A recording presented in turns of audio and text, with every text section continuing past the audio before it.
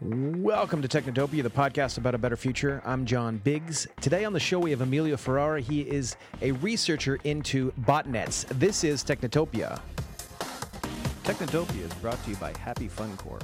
Happy Fun Corp is a design-driven technology company in Brooklyn, New York that specializes in building mobile and web applications for startups and Fortune 500 companies.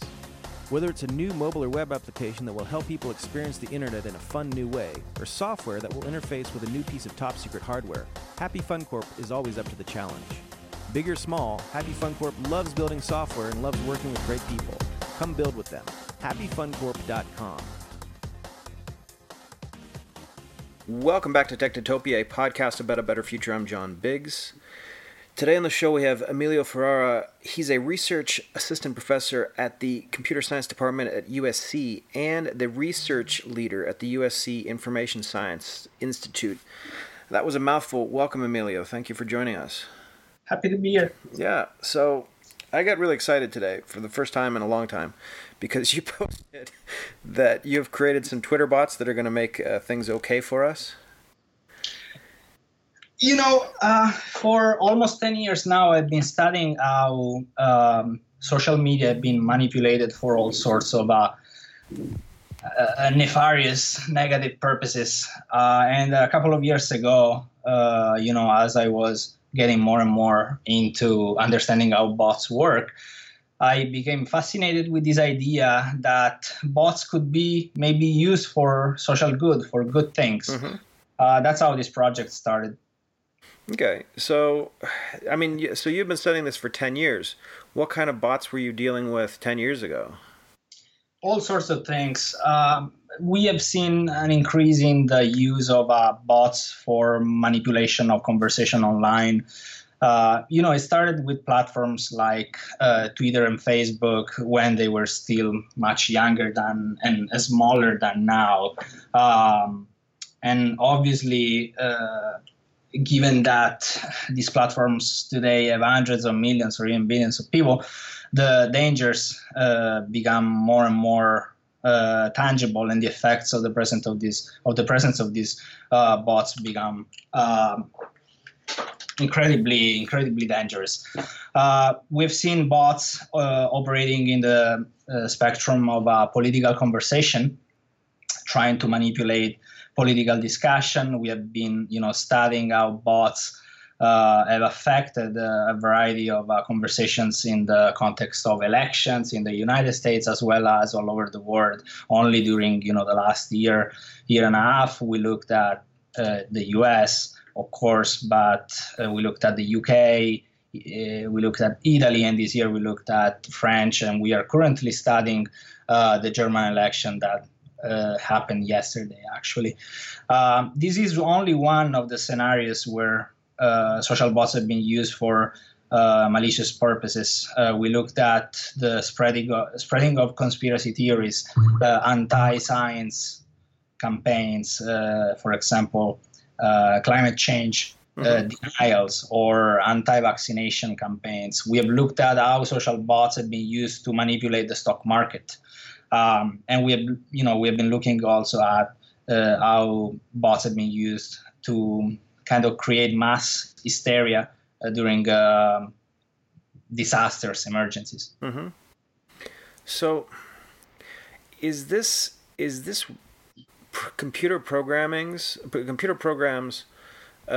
scaring human beings? Is that what's going on here? Is this basically just like or is there there's always a human being behind these operations, but once you get these things started, are they automatic that you've seen? That is a really good point. We have seen all sorts of things. We have seen bots that are completely automated. Their behavior is sometimes even very simple and predictable.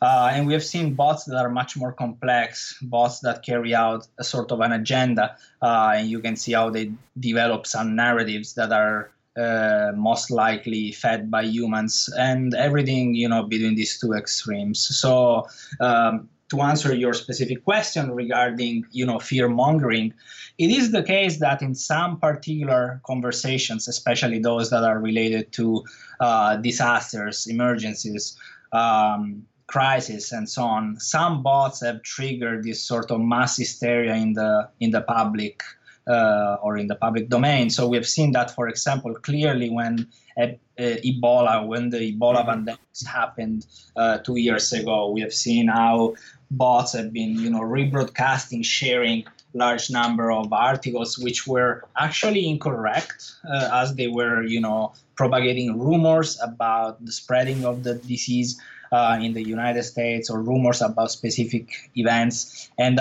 we saw how people reacted essentially in real time. And this was real, fear mongering and spreading of hysteria, especially in the US population. I mean, this sounds like a James Bond thing. So is this literally, there's somebody sitting in a room somewhere, it says, hey, I want to scare everybody about Ebola? It's really hard to answer this question for a number of reasons. It's actually very complex, because we have been revealing and unveiling a lot of these anomalies as they occur, oftentimes in a very timely way, after a couple of weeks. In the case of the US election, actually, we published the only peer-reviewed paper to appear on November 7th, so the day before the election, in which we revealed a lot of anomalies regarding how bots were pushing political discussions in certain directions. So we have been trying to be timely. It's really hard because we have, a small research team, but on the other hand, on the other side, as you suggested, possibly there are many organizations, possibly there are many entities, some suggest there are state actors, maybe Russia or others, that have been carrying out some operations at scale. So it's really hard and really challenging to somewhat, keep up with them. Yeah, it's so strange. It's like it's almost like a mental virus that they've figured out how to implant. Really, it is.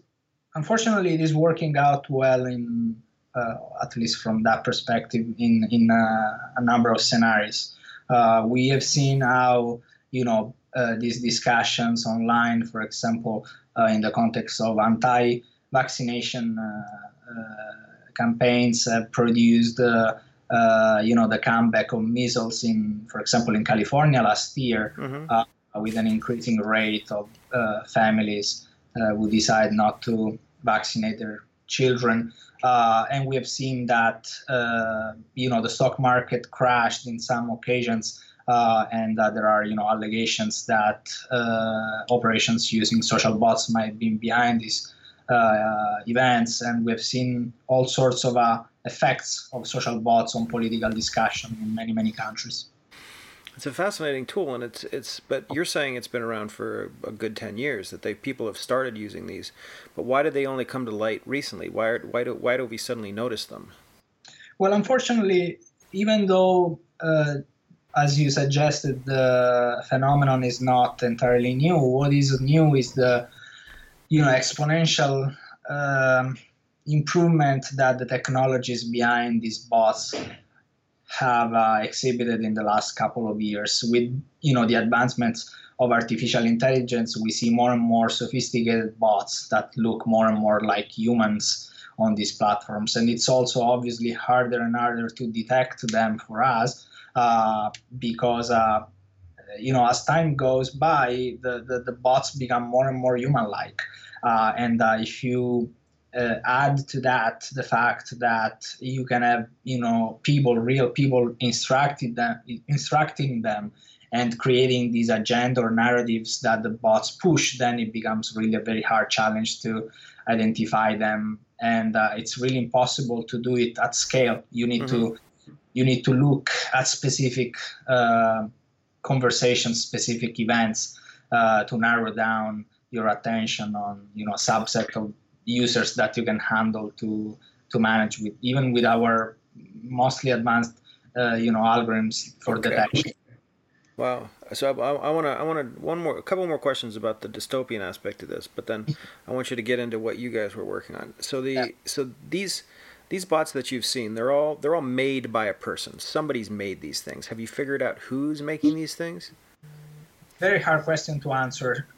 For technical limitations, we are not actually provided with the data, with the digital footprints that we would need to make this type of inference. Twitter doesn't tell you, for example, which IP address has been used by the device which posted some particular tweet. We don't have oftentimes, in the vast majority of the cases, their geographic location. We don't have all this information that is required to make this inference. So for us, it's really, really challenging to go back to who is behind the bots. We can make some hypotheses in certain particular scenarios. We have been, for example, we've been becoming increasingly more convinced that, for example, some communities organize and come together to deploy and deliver social bots, for example, to push alt-right narratives.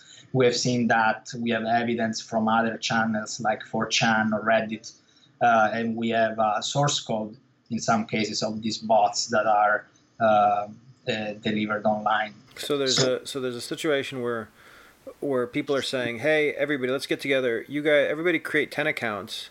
Yeah. And run this program based on those 10 accounts. We have seen that. We have seen even tools that allow you to automatically put your computer to their disposal so that they can operate. Yeah. Okay. All right. Well, hold on a second. Let's go to what you guys did. You guys did something very, very interesting. You guys use these bots for good, right? We tried to do so. This was a challenge because, honestly, when we started thinking about this problem, it was around 2013 or 14. There were absolutely no examples of bots used for something good. So as of today, fast forward 3 or 4 years, there are only 3 papers, which is funny because you can still count them on your hands. Sure. There are only 3 papers that use bots for social good. Our own work, and 2 other papers that use bots to fight racism online, or to fight, to identify people who have suicidal thoughts and kind of put them in contact with, suicide prevention support groups, these kind of applications. So when we started thinking about this, again, back in 2013 or so, there was absolutely no evidence that bots could be used for something good. So this was a very challenging thought, and some people, thought that was crazy because it's hard to determine whether people would receive this idea in a positive way. Sure. So that's what we tried to do. Come up with first, bots for social good. Project at that time. So why don't you describe the project? I guess it was 39 different bots that were tweeting out like happy things. Yeah. So what we did was, in collaboration with my colleagues and friends from the Technical University of Denmark, they actually came up with this very clever idea to have a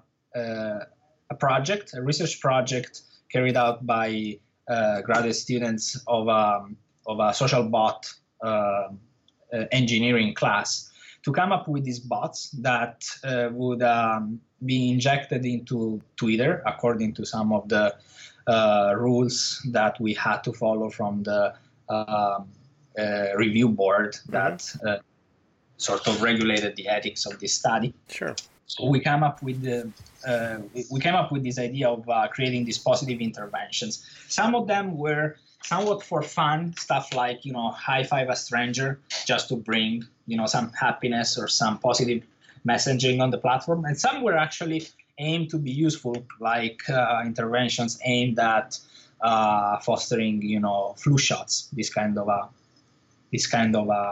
stuff. Mm-hmm. So what kind of messages? What kind of messages did these people get? Was it? Did these bots send it out to the general internet, or did they resend?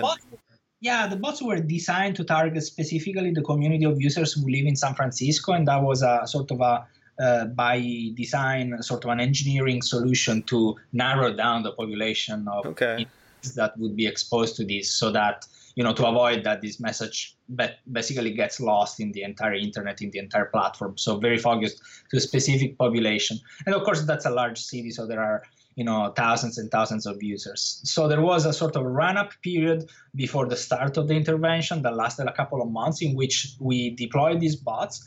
And this was actually really great work that my colleagues from Denmark did, deploying these bots into these communities and start basically so that the bots would start accruing followership. And this was already surprisingly successful because, we thought that the bots would basically go unnoticed. And then we figure out instead that some of these bots got thousands of followers, which is incredible if you think about it. This was I think, how are these bots getting followers? I can barely get followers. Yeah, so it was really interesting. What we did was it was just a very simple set of rules. These bots would their accounts would be populated manually by the student who designed the bot. Sure. So that the bot would look sort of credible. It wouldn't have, a default account with egg and no messages and stuff like that. So they would create sort of a realistic profile, and then they would define some of the topics of interest for the bot. Well, in that case, obviously the people who interacted with these users didn't know that they were bot at that time. So that was a part of the ingredient for the success of some of these bots. And then obviously another ingredient was their activity. Since these are bots, they operate mostly in a completely automatic way. So many of them started, publishing hundreds of tweets over the course of a few weeks. So if I said I like Apple, and you checked everything out and you said, I was getting the message, and I said, "Oh, this person likes Apple. I will follow them," right? Yeah, because the bot would reply like, "Hey, Apple's great." Precisely, and this was one ingredient. It was a little bit more sophisticated than that as well, because these bots, which look like people to the eyes of the other users, could also mention users who exhibited some particular interest in, say, the hashtag, Apple, just to follow your example, right? Could kind of get in touch with them, try to foster some of these interactions. And of course, that increased the success of being followed by the users. So long story short, after a couple of months, some of these accounts became really, really very successful with 5,000, 6,000, 7,000 followers each. Some of the bots that were, quote unquote, less successful still had a few hundred followers, which is very satisfactory. So we get into October 2014, and at that time, what we did was basically starting these interventions with these campaigns. So we have a dozen of these campaigns for social good that span from things for fun, like I Five a Stranger, or Photoshop celebrity face on a turkey for Thanksgiving. So all these were contextualized with events in the offline world, right? Okay. There were some things related to Black Friday, and of course there were some things related to the flu season, etc., etc. So we implemented all these campaigns for social good. Again, in a sort of orchestrated, synchronized, automatic way. So the bots at certain point in time would start tweeting about this specific campaign, and then we observe, how many times each bot becomes retweeted, which tweets become retweeted more, which user retweet bots more, and so on. So this was the study had basically a twofold goal. The first was the proof of concept, right? We want to understand whether you can use bots for this positive type of operations rather than for all the nefarious purposes that we know. How did you measure that these people are actually listening? Well, what we did was sort of a proxy to that. What we try to understand is whether the people became engaged with the bots and try to sort of adopt those particular hashtags. So right? retweets, hashtags, all that other good stuff. Interesting. Precisely. And the second thing is that, once we collected all these data from all the users who interacted with the bots, we were capable of understanding how information spreads on these platforms. We have some, mathematical models that we developed that try to represent and capture how information passes from one person to another on a statistical basis. And we tested some of these models, and eventually we figured out that, excuse me, there is a specific model that is called complex contagion that explains information diffusion very well. Okay, and that's the idea that if you see things multiple times, you're more likely to spread them. That's absolutely correct. So there were two different sort of ideas or competing hypotheses in the literature. The first one is that information somehow spreads like epidemics. Every time someone who has, the flu, for example, sneezes in your face, you have some probability of becoming, infected. And it doesn't matter if, who is sneezing in your face, if it's, different friends or the same person multiple times and so on. So people thought that information spreading online works kind of like epidemics. This was the first attempt to model information diffusion, but throughout the course of the last couple of years, people have been starting doubting that that's the case. Maybe there is a more complex dynamic behind information diffusion, and that's why this idea of the complex contagion came about. And this idea, again, as you said, sort of suggests that it is important not only how many times you are exposed to a piece of information, but also how many sources you see it from. So somehow seeing something from multiple friends increases your likelihood to adopt yourself that piece of information, that hashtag retweeting that specific tweet. So this is an interesting question. Should somebody who has a technically positive message, I mean, it's all relative, right? So maybe my message of getting Nazis into the White House is positive for me, but should positive messages use the same tools and bot systems that negative ones do now? Should we fight back with fire? That is an excellent question. So I've been talking about this issue for several years now with a lot of colleagues in my research community. And it turns out that the answer to your question is really, really hard to provide. And the reason is the following. You want to understand first whether answering with fire, quote unquote, as you suggested, is a good idea or not. And it turns out that probably is not a good idea. And the reason is the following. There are some studies that have been carried out by cognitive scientists or social psychologists. One of these studies recently published by Stanford University they ran a real experiment asking, bringing students to a lab. So these are Stanford graduate students, may be, arguably some of the most intelligent people on the planet, right? These students were tasked with the goal of determining whether some news were true or not, so fact or fiction, right? So fake news versus not. And it turns out that even though, these people are super smart, it turns out they do slightly better than random. So the first issue here, it's really, really hard, even for humans, even for smart, educated, knowledgeable people, to tell apart oftentimes true from false, fact from fiction. This was a very disconcerting result that came about, a couple of months ago.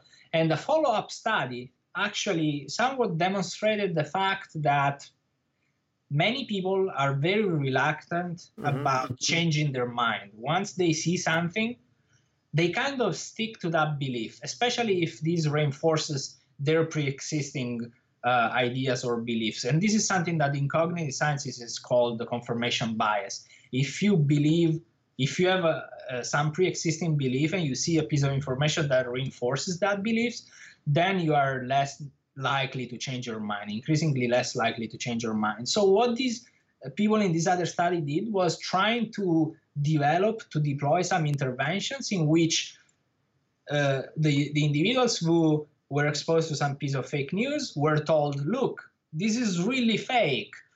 You have been tricked. The reality is the opposite. And then ask to these people a couple of weeks later about their recollection. What was the fact? Was it true or was it false? And actually, and this is very worrisome, the majority of the people who were subject to this correction intervention thought the opposite. Mm-hmm. They were more inclined to believe that the fake news was real, as opposed to the people who were simply not told the truth. So actually, telling someone to change their mind make them stick even more to the false message. So you see how this becomes very, very quickly not only a technological or technical challenge of how to implement the bots, how many bots we need, how they should work, what communities they should target, all these technical challenges that computer scientists can face very well. This becomes much more of a challenge also for cognitive scientists, for social scientists, for social psychologists, and so forth, to understand how you should do these interventions. How to change people's minds. Yeah, what you should do to change people's mind, especially to correct wrong beliefs, because it's not clear as of today that you could do that very effectively in a systematic way. So it's not horrible, but it's not good either. It is not all is bad. There are strategies that at least do not harm. There are strategies that maybe don't work out, but in the worst case don't cause more harm than the good that they provide. So there are some techniques. There is hope for the future that research can have a sort of a concerted success in coming from multiple disciplines, from multiple directions, bringing together the computer science and other communities to solve these issues. Okay. All right. Well, here's my hope. I hope that someday these bots are just going to talk to each other, and it's just the whole internet's going to explode, and then we can go back to talking to each other face to face. Maybe that's the best future. I think that in one as a closing sentence of one of my more popular papers on this topic, I said we are probably headed towards this dystopian future in which we will have platforms where only bots operate and they talk to each other without knowing that they are bots, and the humans will be somewhere else. All right. Well, okay. That sounds a little bit better, I guess. That's sort of like eventually they won't even be using language. It'll just be gibberish. It'll be just zip files. Emilio, thank you very much for joining us. This has been some fascinating stuff. I'm glad we got to cover some breaking news on here too. That's really great. Absolutely. Happy to contribute. And where can people find some of your papers or anything? Do you have anything online?